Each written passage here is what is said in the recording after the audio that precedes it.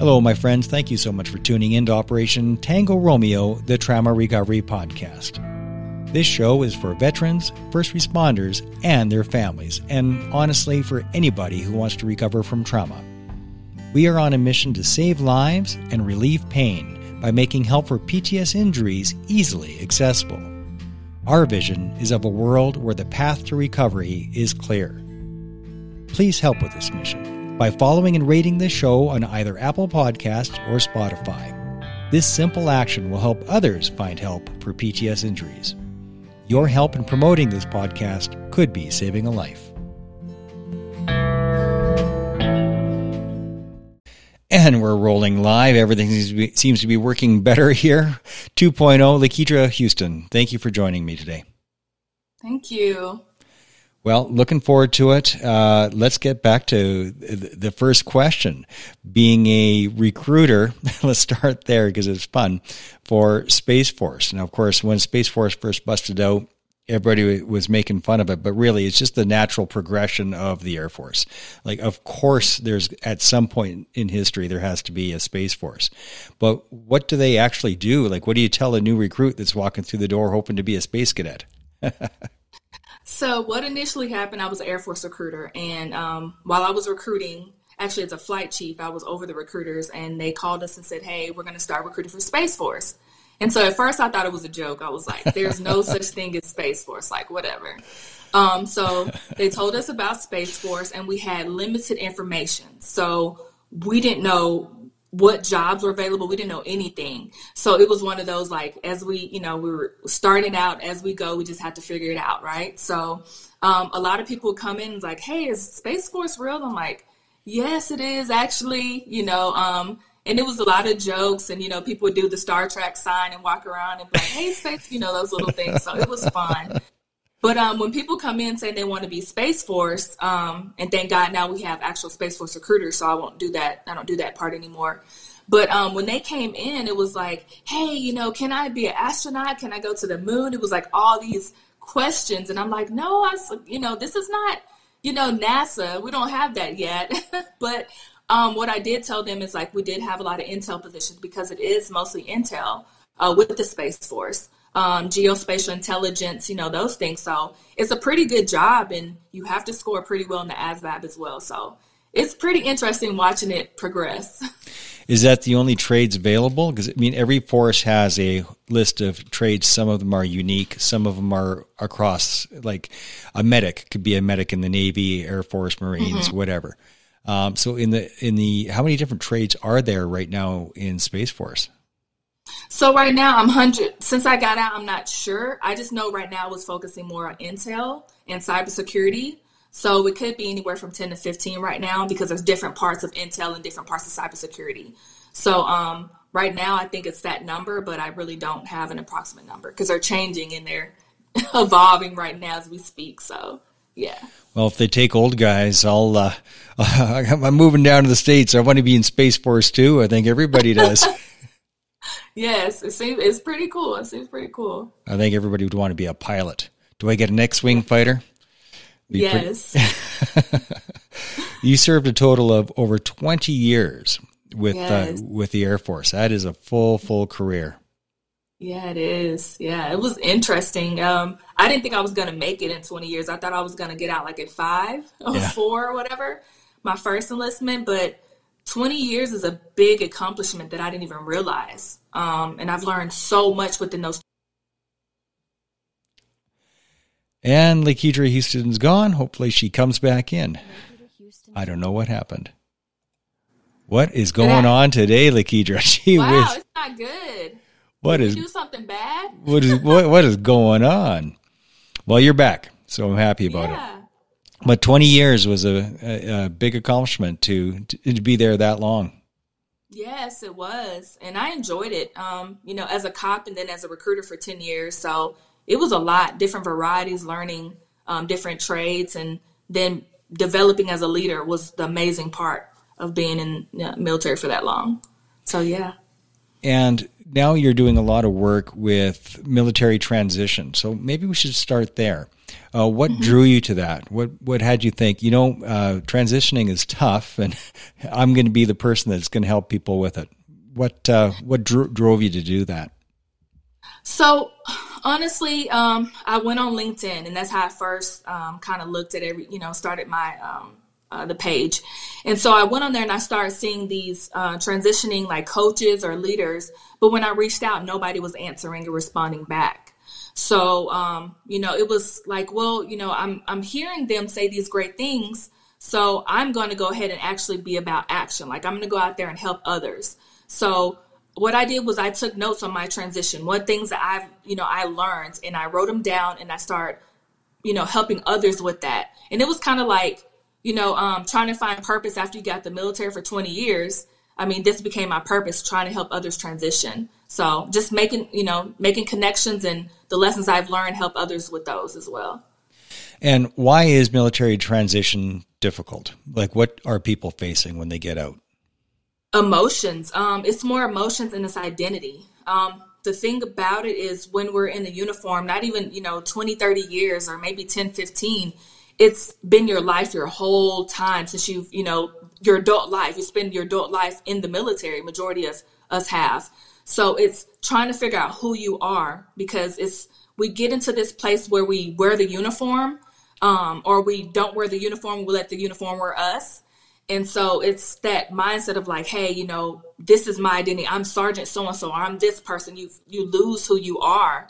So that's a lot that I've seen, and expectations that when they get out, they're supposed to have a $200,000 job or something like that, because I was a colonel or, a chief or whatever. And so you have to bring people down to understand like, hey, you're still that leader, but you're starting a new chapter. And so some of those things that you've discovered in your previous chapter is not going to transition over. So let's start over. Let's, relax. Let's understand the process, and I'm going to help you through it. So that's a lot of the issues. Do you think some branches of the military are more difficult to transition into civilian life than other branches?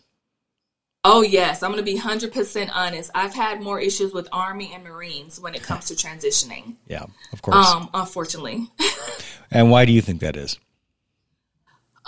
With the Army, a lot of them are not privy to a lot of information that the other branches have. And it's out there, but it's hard I would say their leadership's not allowing them to transition properly. It's like you're a soldier to the day you get out. And it's like, no, I need some time to get away from being a soldier and to focus on being a civilian. And so I see that they're being held back, by their leaders, unfortunately. So it's sad. Well, I think a big chunk of it is that Army is the most unlike civilian life. I think it's the biggest leap between one lifestyle and another. All have discipline, all know how to do drill and stand up straight and salute and all that. But Army is the most life and death environment of the three branches, right. Army and Marines. And we don't have Marines in Canada. So, but I was an Army guy, so I can speak with some degree of experience.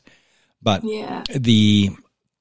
Because it is most unlike civilian life, and we have the highest expectations of each other, because when you're a ground pounder, you are truly relying on the people on each side of you to do the right thing or die.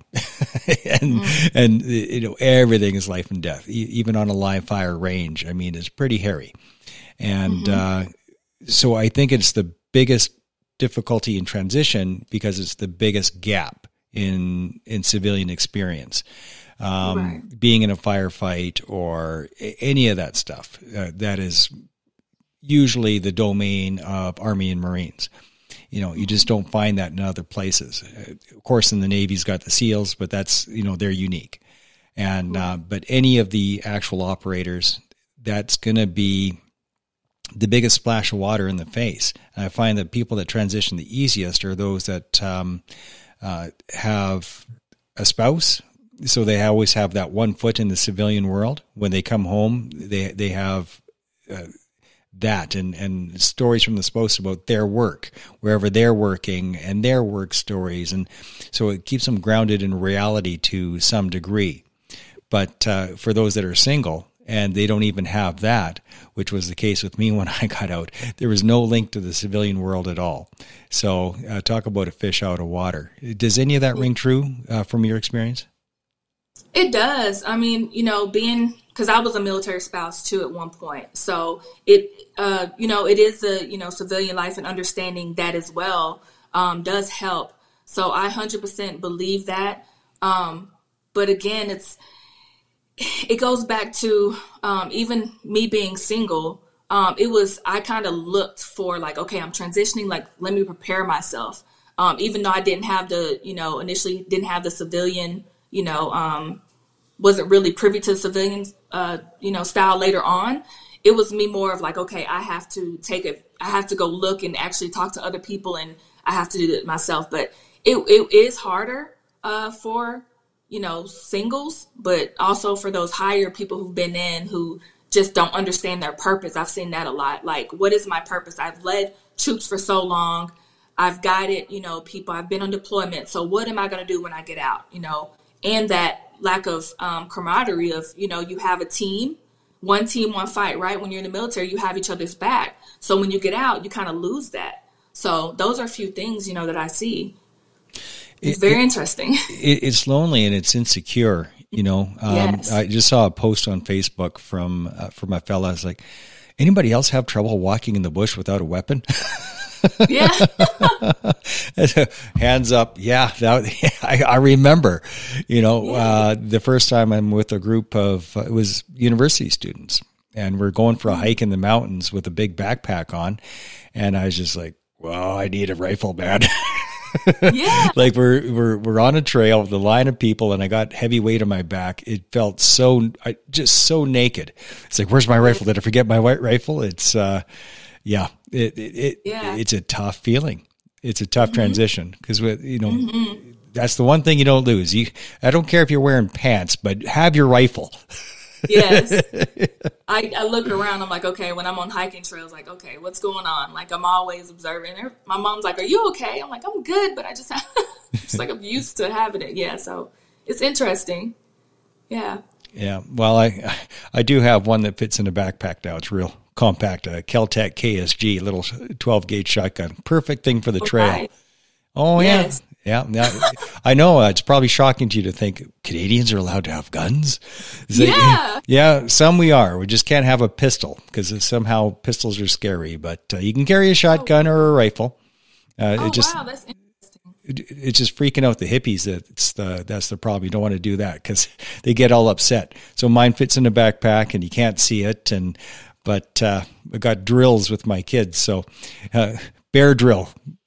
Yeah. I bend down, they grab it out, and we practice it for an immediate action drill. But I don't want to be facing a grizzly with a stick. Right, definitely. Not a good time. Not a big Canadian grizzly. No, thank you. Wow. You are involved in so many different things. Let's talk about Key. That's one of your websites. So keep elevating yourself.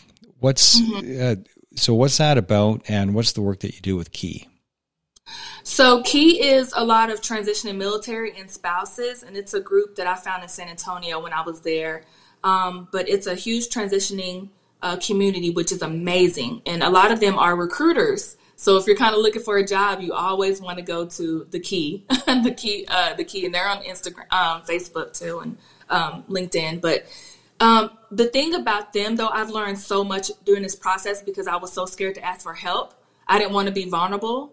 I thought that, I'd made it 20 years. I don't need to ask anybody for anything. I'm going to figure this out. And so being with them, it kind of humbled me. And it was more of, hey, each month we would meet up. We would talk about what we've learned.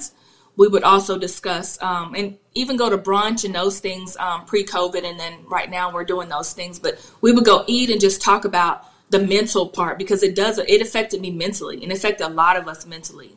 And a lot of us were losing jobs. So think about, you've been at the military for 2 or 3 years and you haven't had a job. So the founder of it, he went through that and he kind of like, hey, we're going to help you find jobs. We're going to help you with your resume. We're going to help you with your interview skills. So it was good where we could just, be a team and help each other out. So that's why I joined that, and I love it. I love it ever since. What are some of the key skills that military people transitioning into civilian life typically don't have? What's the biggest top 3 hurdles that of things that they have to learn so that they can function without it being a cold bucket of ice water in the face? So I would say interview skills is huge. When you interview, you're promoting yourself. And so as military, we want to say we as a team. So it's that understanding, you're promoting yourself. The second thing is probably patience. We want to just jump in there and say, I got to have a job right now. I got to do this, and I'll take whatever. And so it's that having patience in your transition. And I would say the third thing would probably understanding probably more of the benefit side of it. A lot of people don't know, even though we talk to the VA, a lot of people do not understand what benefits you get once you get out. So it's not understanding certain things with transitioning. So yeah, it's a lot. There's especially infantry folks or any of the combat folks. They believe that I don't have any transferable skills. And looking at it in a very literal way, it's like, yeah, you're right. You don't. Shooting people is just not not one of those marketable skills out there for the rest of the world. That's right. Pretty specific to military and to contractors. Marksmanship skills, not overly applicable. But what would you say to them, though, about the non-hard skills, like the other parts of their military service that is completely transferable and actually very attractive to employers? So when it comes with infantry, I really think the leadership and attention to detail, those are the skills that I take from infantry. Like, you have a mission, you know how to get to it, you know what to do to get to that mission. So to me, it's like those details. Look at your leadership. Even though you may not have certain skills, you can get those skills once you get out. Like, it's okay. But certain things are marketable. Certainly if you don't want to be a cop, you can do other things besides that. But yes, take your leadership, take your, even though you shot weapons, take that attention to detail. And then when you do your resume, make sure it has those leadership skills and make sure it's broken down in civilian terms. There's ways we can make it work, but just make sure, take those, put leadership on there, put, those things that's going to grab whoever you want to work for. But we all have skills. Jocko Willink talks a lot about extreme ownership, and in the combat arms world, there's no room for excuses, and there's no room for passing the buck. And even if you tried, you would just be shunned anyway. It's like, yeah, we all know it was you. You can't really pass the buck in those circumstances, right, as much as you would probably like to sometimes. You put up your hand and you take it on the chin and say, yeah, that was me. I screwed that up good.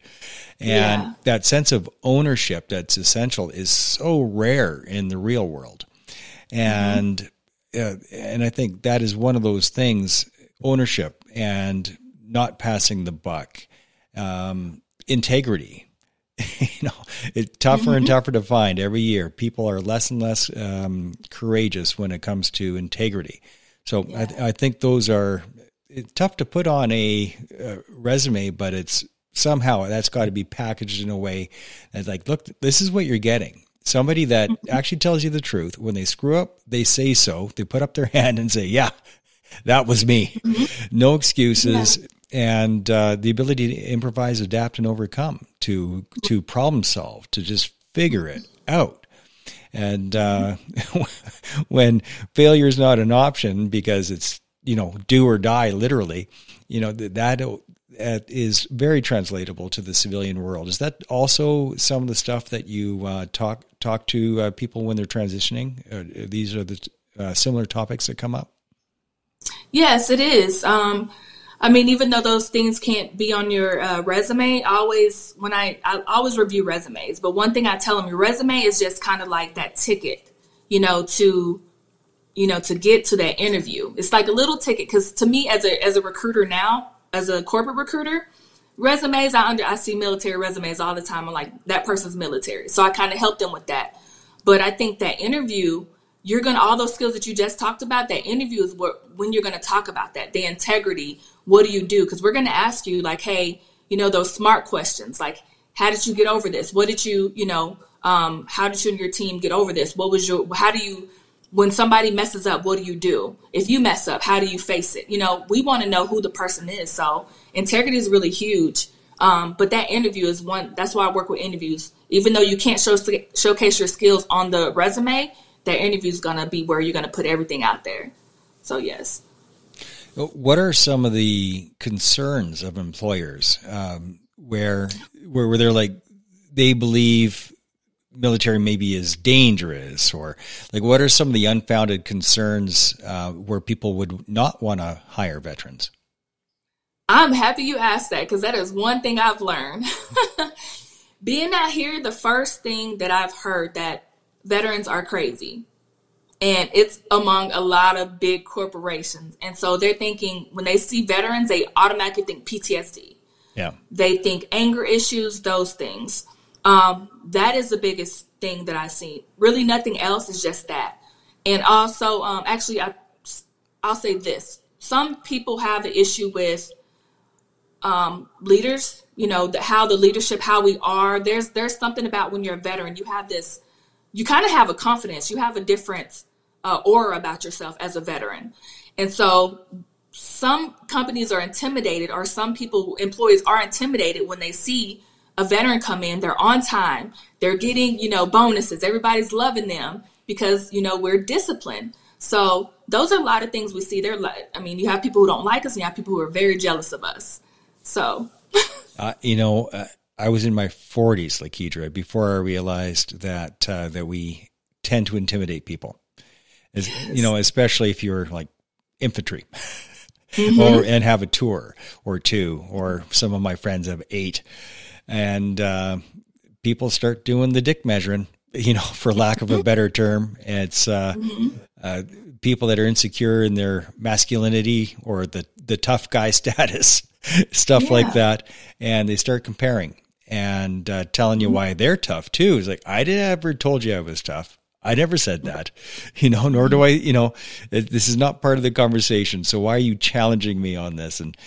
But it happens a lot. And I think as also a part of transition for people to realize, believe it or not, even though you're super nice, you might be intimidating people.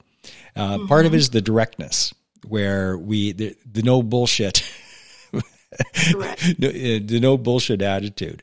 And when somebody says something that's either wishy-washy or flat out untrue, we're like, no. What's the real answer? That was not the question. Give me the answer. And if you don't learn to tame that down, because that does not fly in the civilian world at all. Mm-hmm. That is so true. Yeah, it don't fly. And sometimes I try not to be direct. It's hiring veterans, being the person I am now that hire veterans is hard.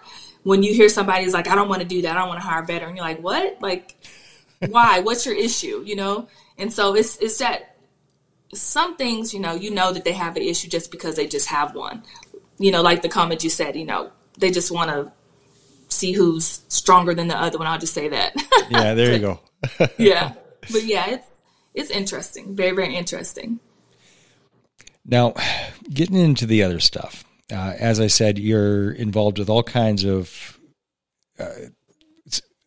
advocacy, and including the tough stuff. Mm-hmm. So suicide prevention, resiliency, and sexual assault survivors. So let's talk about MST, military sexual trauma. I've only covered it on the show, 221 episodes. I've got 2 or 3 on military sexual trauma. There's not a lot of people that are willing to put their hand up and say, yeah, that was me. And not a lot that are willing to tell their story. Mm-hmm. But it is a big story, and it happens bloody everywhere. There's more and more that's coming out in Canada about sexual misconduct with higher ups, which is the worst, because you are the most disempowered to do anything about it and the most intimidated to do anything about it when it's a colonel or a general or somebody right at the top, and they are the least accountable, unfortunately, because who do you go to when it's the boss's boss that's doing it? How widespread is military sexual trauma, sexual exploitation within the military in the U.S.? It is huge, and I think the story with Vanessa Guillen, when she was missing from Fort Hood, and they found her body, and they found out that she had reported somebody, and it's a lot of, oh my God, it's so many people. But it's a lot of people that are coming out because we felt voiceless, because we are brand new into the military. And these are, people who've been in 20, 15, plus years, and they're doing this to us. So it is very big. A lot of people are stepping out. Even male sexual trauma is coming out, which I'm happy, that is coming out, So, and I have a good friend who shares his story. So I'm happy that it's coming out. It's just slow. We've been talking about it here for probably the past, I think 2015, it came out, but I think it started hitting harder, but it still bothers me because even 2015 to now, there's not that much progress. You just have more people sharing their story, but when are we going to start holding people accountable? We really don't. So unfortunately, it's sad, but it's coming out. We have suicides. We have, killings. So it's affecting a lot of people, and it's finally being heard. But I just need it to speed up. I really do. Yeah. It's being disempowered is one of the biggest things. Feeling helpless to do anything about it is one of the worst parts about it. The shame, of course, which is the stigma with anything. Shame is the core of stigma. And if you are ashamed to put your hand up, and worse yet, if you have sanctuary trauma, because you put your hand up, you went to whoever it is that's supposed to be able to have your back in this situation, and they don't. You don't put your hand up twice, typically. Correct. And then you're alone, and you're isolated, and with nowhere to turn. And that's where alcoholism, drugs, suicide. It's so what are the solutions? You know what? When you talk about this, so I'm going to tell you a little bit about my story. So I was one of those people that didn't say anything. And I had a good friend of mine. We, just met each other, and she was by the door when my assault had happened. And I walked out the door, and it was a higher leader. And she says, do not say anything. If you say anything, they're going to kick you out the military. So I'm like, oh my God, like I can't say nothing, like she was like, don't say anything, because she was on her way out. They were kicking her out because they listened to him over her. So to me, that kind of took my voice away, where I'm like, I'm definitely not going to say anything, because if I go home right now, I have nothing. I can't go back home and deal with, family issues that I had. So it wasn't an option. Me saying I couldn't say anything. So to me, it left me. I was hurt. I felt voices. I felt I wasn't empowered. So I turned to drinking. I drunk like probably 10 years of my career, and I don't remember half of it because I was drunk majority of the time. And then when my suicide attempt happened in 2009, that was me saying, you know what? I'm not going to let this guy control my life. After I attempted, I did have somebody come talk to me and said, hey, I can see you. I know something's going on with you. And I need you to sit here. Like we need you. Don't kill yourself. And so I think that opened my eyes. And at that time I was a single mother. I didn't care that I had a child. I just wanted to end the pain. That's all I was concerned about. End the pain and just, be okay. So yeah, it did something to me. But when he sat down and talked to me, it helped me. It released a lot of things. And I still didn't tell the military until 2012. So I decided to get off-base counseling because I knew stepping forward, I would get kicked out. Still to this day, I was still scared. So I would say connect with people who have been in your shoes. Definitely, that's helped me. My MST circle, oh my God, I don't know what I would do without that team. Connect with those people. And when you're ready to share your story, share your story. Definitely. But it's okay not to. It is okay, 100% okay. But I would say focus on healing. There's things that I do and there's things that other people do to heal, whether it's meditating in the morning, whether it's just, prayer or whatever you can do. Just find something that helps. But I think having a support system is the best thing. So. And what is the accessibility of support systems for the MST crowd? So you'll see us everywhere. Like we're on Facebook. We have an MST actual Facebook page. We have Instagram, hashtag MST survivors, and you connect with so many people. Whether it's She Vets It, Operation Tango, it's so many. Even though you have Operation Tango, there's another one. Yeah. But this one's Operation Tango Romeo. Yeah. So there's a few, and there's vets counseling veterans. They're good, and they do the male MST and the female MST. So it's just reach out. Even me, just contact me, and I can find you, the people that you want to connect with. But don't be ashamed. Don't be ashamed. What do you think the secret sauce is of peer support? That was certainly a big part of my healing journey. I mean, which isn't over. That's still going. Mm-hmm. But peer support has been big for me and for many, many people. What do you think the secret sauce is there? Why is peer support helpful and healing from your perspective? It's because you're dealing with somebody who's been through the same thing you've been through, who's been there. And when you go to a counselor, they really don't understand. But peer support, we understand. We go through the emotions together. It's just a togetherness. And then also we help each other through the healing process. We hold each other accountable. Hey, you're not feeling good. I'm going to come to your house and I'm going to make sure you're okay because I can't lose you. So it's that understanding, hey, we've been through your shoes. We're here to support you. And you're not going to go through this alone. So that's, to me, is very important. Earlier on, we talked about the isolation caused by any trauma, really, but military sexual trauma in particular. It just makes you so isolated and alone and scared and powerless. And a properly run, safe peer support group counterbalances all of that. Because you go from a state of being completely disconnected and disempowered to be completely connected and completely empowered. Mm-hmm. And that's the difference. What are some of the do's and don'ts of a peer support group, would you say? I say for the do's of a peer support group is just make sure you listen. That's the biggest thing because we don't want to put our issues on other people. So there are times when if somebody has a story, I have to listen. I can't put myself in that. And then also just being patient, just be patient with people who are healing. You can't rush anybody's healing. Don't rush it. So be patient.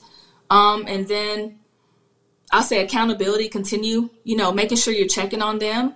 Look at the signs. Sometimes we don't like to talk about our signs or we don't talk about things. So like the isolation, just look at those signs. That's what peers are supposed to do, those signs and just kind of, just be there, be there, any capacity. What I would say don't is do not judge. And that was the issue. I had another peer support, but do not judge anybody for what they've been through because everybody's emotions and what they've been through is different from yours.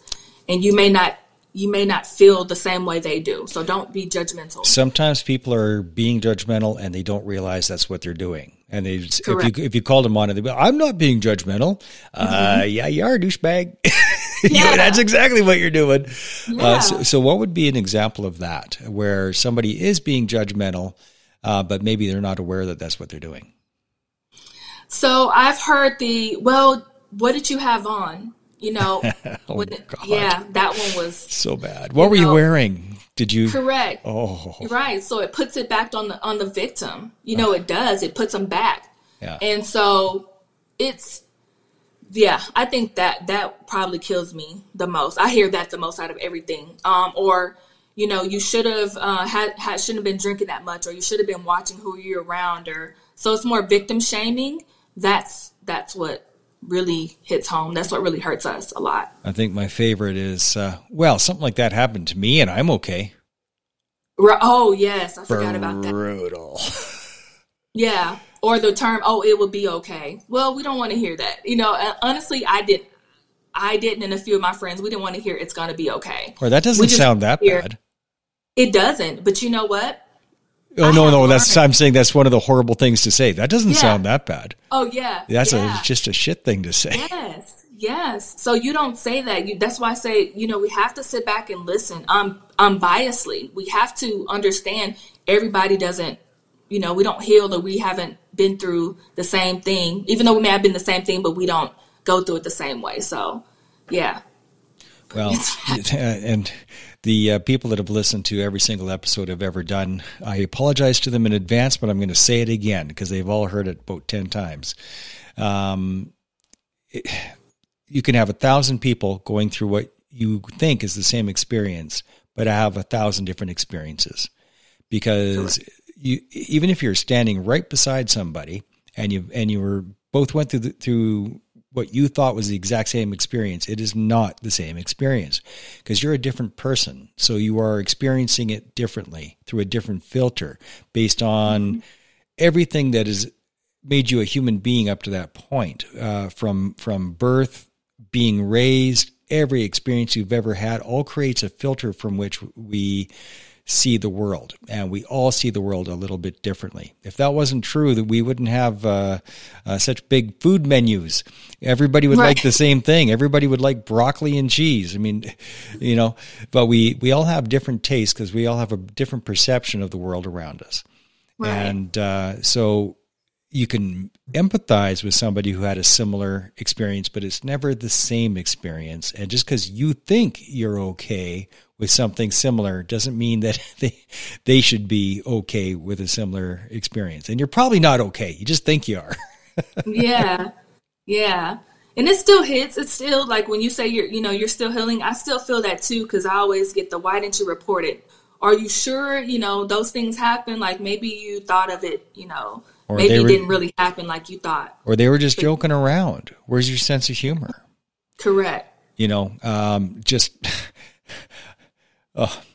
I say the story? Nope, I can't say it.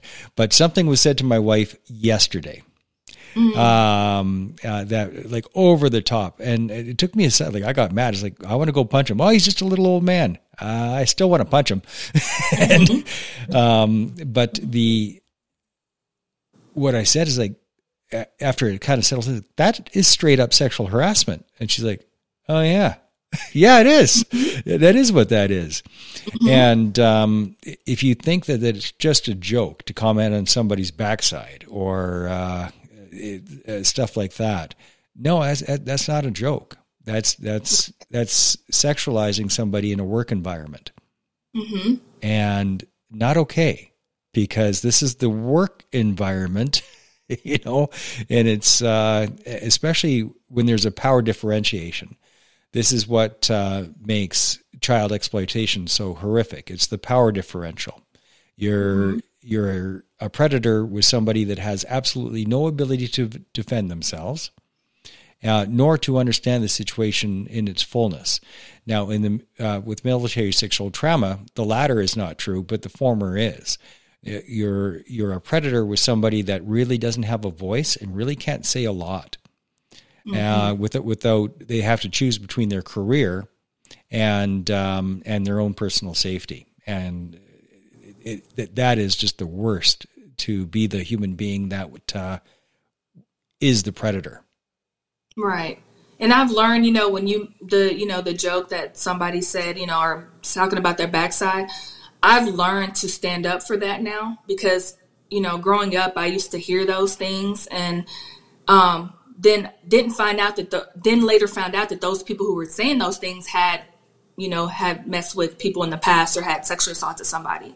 So now it's more of, my family member may say, oh, he's just old, he's just being dirty. No, you have to say something because they think that behavior is okay. And if we don't stop it and, I won't say prevent them, but if we don't stop it or confront it right then and there, they're going to keep on doing it. And it may get worse, and so trauma, sexual assault is happened to me multiple times, unfortunately. And I was a child, that had been sexually assaulted by a family member. So this is continuous, you know what I mean? But I learned at the end of the day that I'm going to have to fight for it. And I'm going to make sure those small comments that people say, like, I'm going to nip that in the bud. You're not going to do that because I may prevent somebody else from getting sexually assaulted, so it's, yeah. Sorry, I got a little heated on that one. No, it's good. And because it's the type of thing that has to be said. Sunlight is the best disinfectant. And if somebody comments on your backside, you go, hey, not okay. Right. And it's it's important for the women to stand up for themselves, but it's equally or even more important for the guy standing next to the guy making the comment to go, dude, shut the hell up. What are you doing? Have some respect. Maybe cuff him in the back of the head. That is what has to happen for the dudes to be calling each other out on it. Or somebody is looking at your boobs while they're talking to you, to be clipped upside the head and say, dude, have some self-control. And it has to be called out. People have to be called out in real time, and that's leadership, whether it be somebody of the same rank or one of your subordinates that you're sorting out. Nobody should be getting a free pass for that type of behavior. Correct. That's true. 100% true. So it's something that we have to do. And I'm happy you said the leaders. I mean, in the military, certainly as a cop, being a female cop, and sometimes I had 20 males with me, and there's probably 2 of us at that time. But just the comments that were said to me as a new person in the military, I was waiting for somebody else to be like, hey, does anybody hear this? Are you going to stop this person? But it just didn't happen. And when you say something, it's, oh, she's, she took it wrong, or, they were just joking, like you said. So definitely call it out, everybody, men, women, whatever, who's ever there, call it out. Because if you don't call it out, you're basically accepting it. So. Well, it's bullying. Correct. And it's bullying with a sexual twist. Correct. And I don't know how else to call it, but you're right though. It is so rare that anybody ever calls it out. I'm going to share a story with you that I've never shared on the show before, but it's actually probably my favorite story. And way back from 92, there was a guy in our battalion, short, fat, had no business being in the infantry, but still, and I was no fan of his either, but I can't stand a bully because I was bullied horribly as a kid. And that's why I learned to fight. It was the only way I could stop the bullying, break a couple noses. But the big guy in our unit was, as this guy was walking through, had a couple of comments for him, and everybody chuckled for the first comment, and then he does it again, and then it's a bit of a chuckle, but it was like, ooh, that's a bit awkward. That was a little on the mean side. And then he does it again, and then I stood up. I said, "Okay, Larry, I think he's got the point. That's enough." Now, Larry was 6'3". I'm 5'9". I was 160 pounds maybe, and he was easy 210. And everybody was shocked. And from there, we never did come to blows. And he was actually pretty impressed that I called him out in front of everybody. But that is where people have to be like that more often. When you see the bullying and you see it's like from the awkward chuckles, everybody knew it was wrong by the third one. The first one might have been a bit funny, but come on, this is badgering. It's wrong. Even though I don't like the guy either, this is wrong. And it's my favorite story of myself because I stood up. Now, had I not stood up, I'd be remembering that for the rest of my life going, oh my God, I wish I would have stood up. Mm-hmm. And then you don't know what kind of effect it could have had on him. You know what I mean? You probably helped him feel empowered in that moment. You know, somebody actually has my back because, you know, just being that. So I'm happy that you did that. I'm happy you did that. And you don't know. I mean, that could have been the difference with him. It's like, oh, geez, maybe I deserve, if somebody else is going to stand up for me, maybe I can stand up for myself. Mm-hmm. Who knows what the effect could have been. But the biggest one was the bully himself, who, I mean, we get along now, but the bully himself checked himself and he never did it again. Nice. Even though he was threatening to fight me for that entire exercise of 6 weeks, which I wasn't worried about. I'm like, fine, let's go. But I really don't care. That's fine. But but when we shook hands and made up over it, I won the guy's respect. Mm-hmm. But because he was forced to look inside and go, yeah, maybe I should correct my course a little bit. Yeah, that's good. I guess the moral of the story is everybody wins if you stand up. Correct. Yes, you know, I like it. Everybody wins if you stand up. Yes, definitely. Well, we've covered a fair bit here. Let's talk about Dateline NBC. That's pretty freaking cool. Yeah. So I was in my 18 years, and I had saw the story about Vanessa Guillen, and it bothered me, and I spoke out on Instagram, and I just blasted everybody because I think her death and one of the ladies I put into the military, her being sexually assaulted and then kicked out and then put into an institution. I was going through so much at that time, and it triggered me. It triggered me, and it made me angry. So I put this long post on Instagram, and I called out leaders, all leaders, and said, we need to hold people accountable. Like, stop brushing it under the rug. Let's do something. So there's a guy reached out to me in Dateline NBC, and he said, hey, I saw your post, Justice for Vanessa, and I want you to go on the show. And I said, well, I'm active duty. I can't go on the show. So what they did was they had me read what I posted with few other active duty women. And we said it in the Dateline NBC, special for her. So I felt so empowered, just understanding that I wasn't alone, that I was the only one that didn't share my story.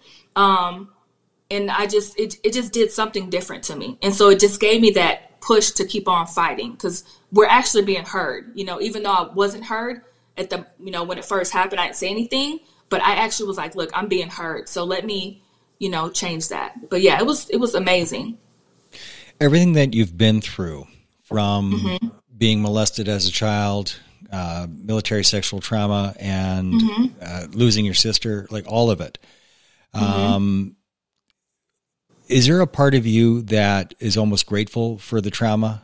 I know it's a weird question, but I'm asking for a reason, because it has empowered you to be able to connect and empathize with so many others. It honestly has. I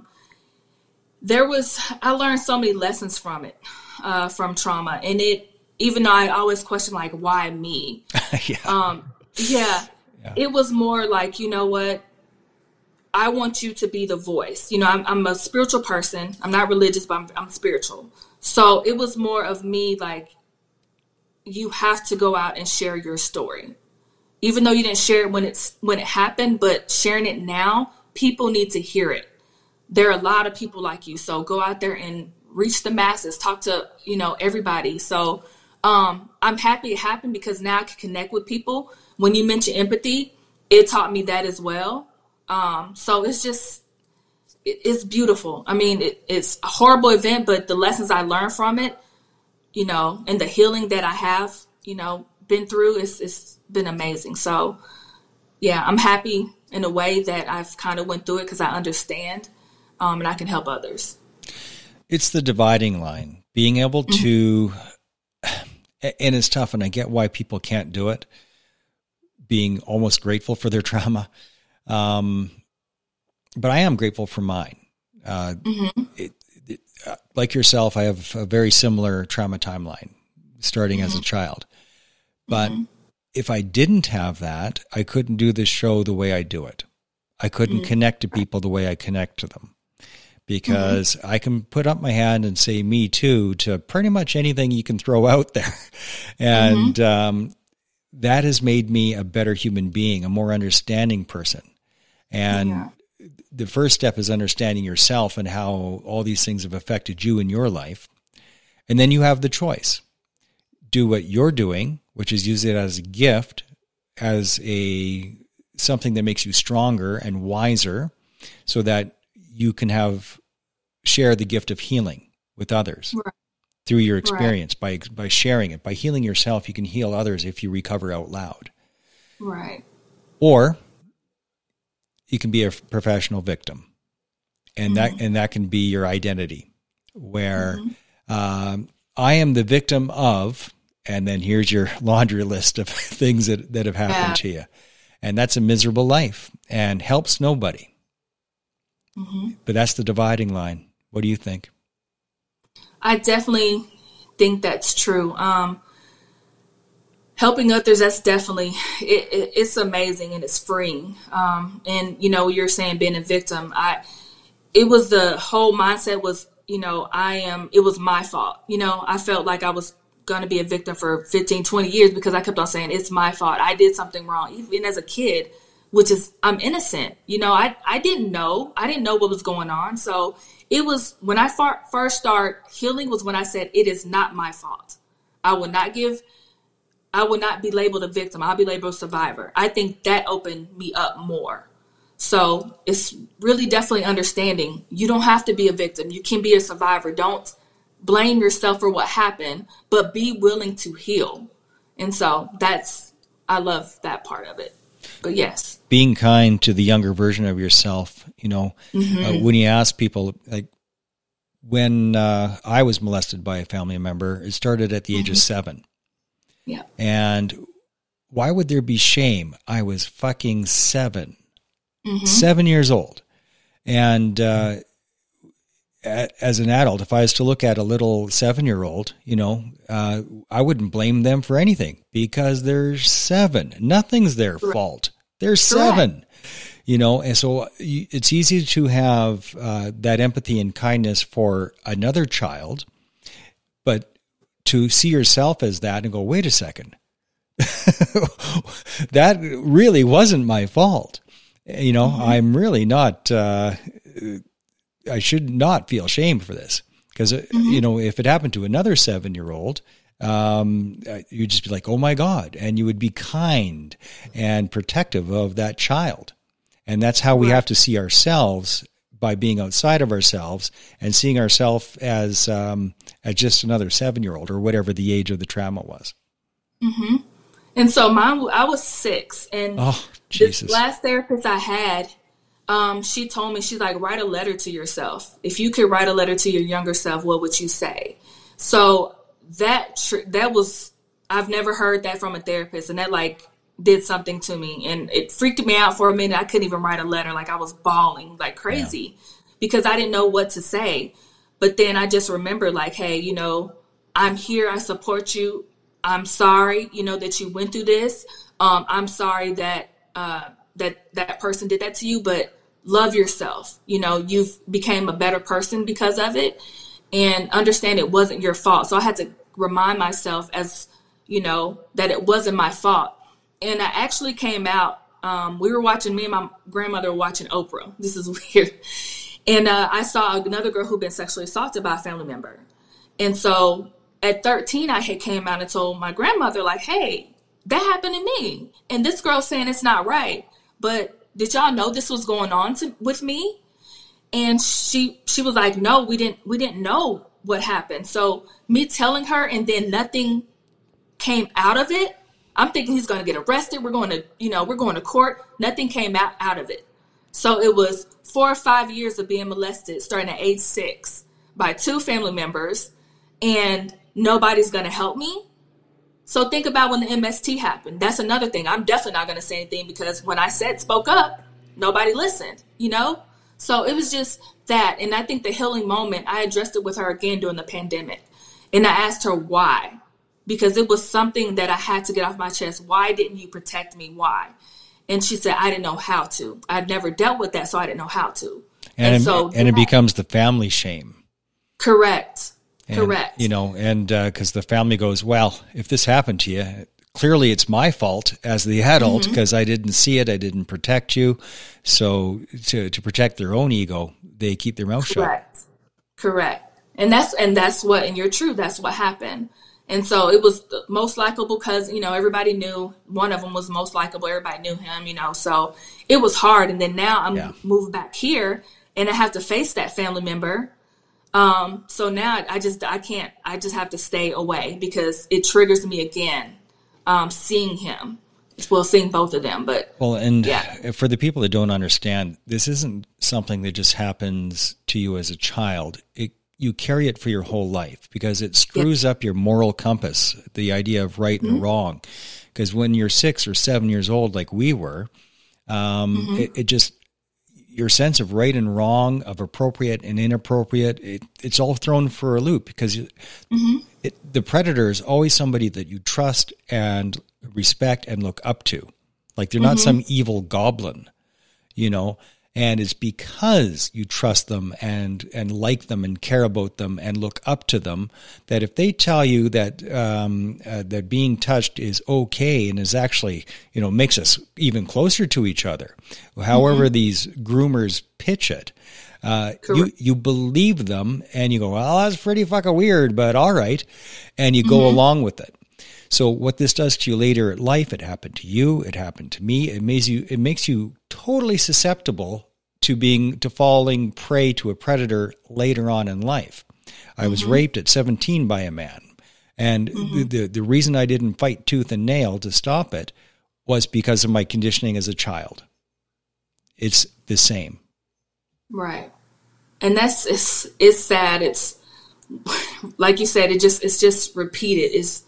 And then you don't know how to, you're scared to love, you're scared to do these things. Like it affects you. So it affects my marriage. It affects so much.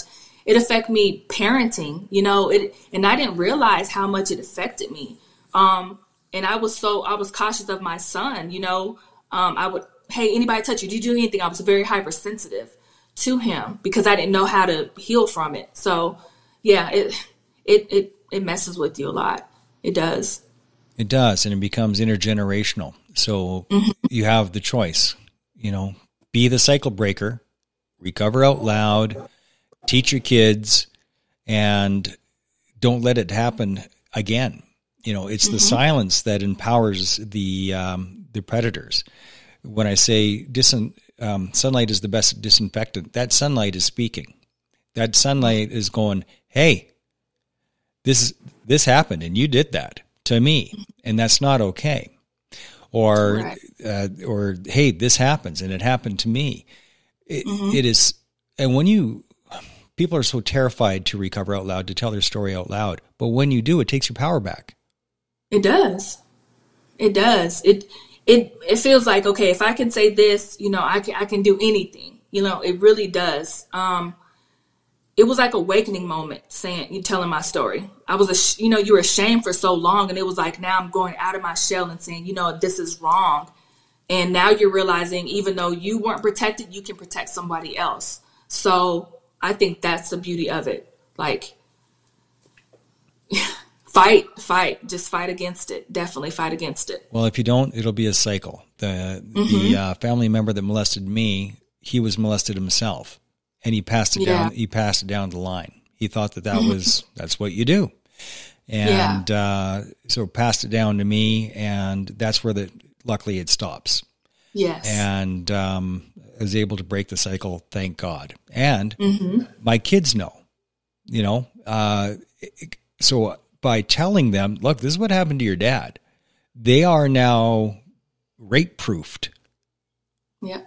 Because they will fight tooth and nail because they know right from wrong, and they know how a groomer operates. If you don't, and that's what makes me so upset about the Netflix series Cuties. The whole show is grooming.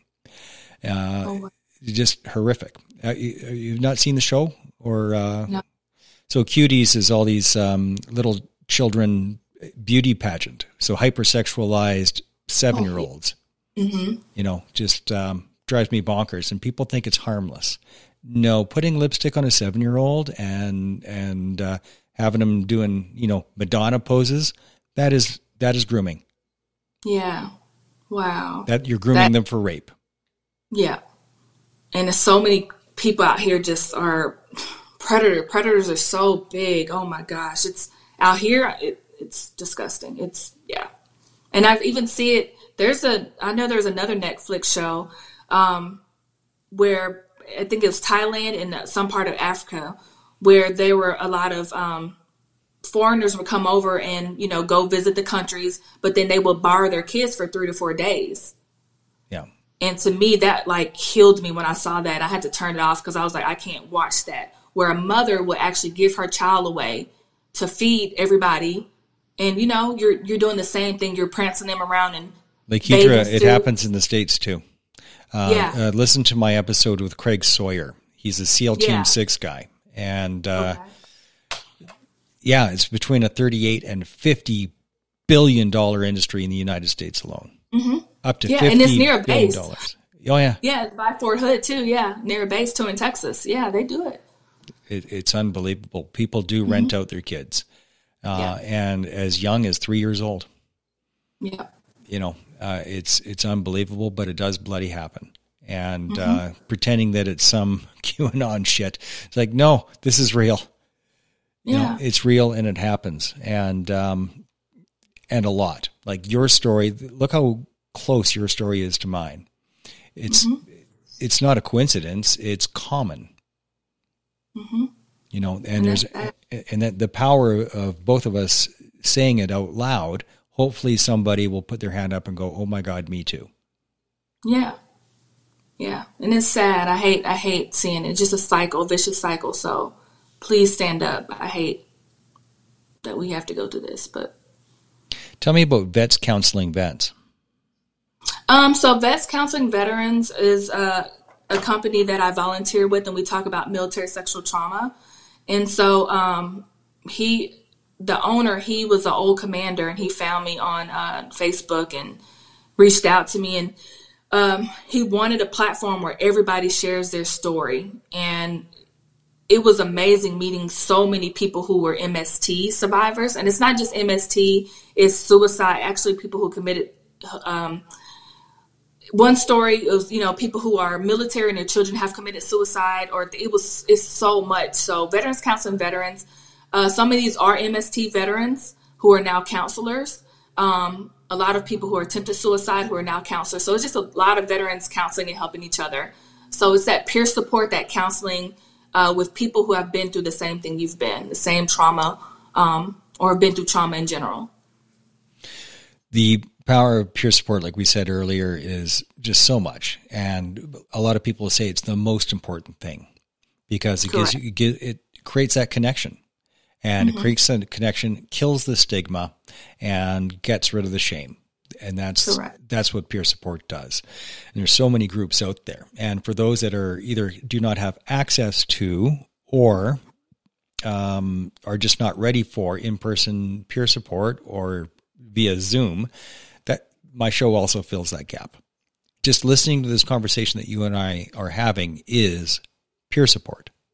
Definitely. Absolutely. Lakedra, I think we're about there, my friend. And thank you so much for taking an hour to spend with me today. I really appreciate it. Thank you for having me. Thank you. Please stay on the line, Lakedra. We'll chat off air. Okay. You're listening to Operation Tango Romeo, the trauma recovery podcast for veterans, first responders, and their families.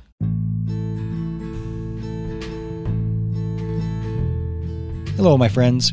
Thank you for sharing your time with me today. I hope you found value in today's episode. If you found this episode helpful, healing, or informative, please let me know by leaving a rating on either Spotify or Apple. And please share like the sugar bear on all of your social media channels, because sharing is caring.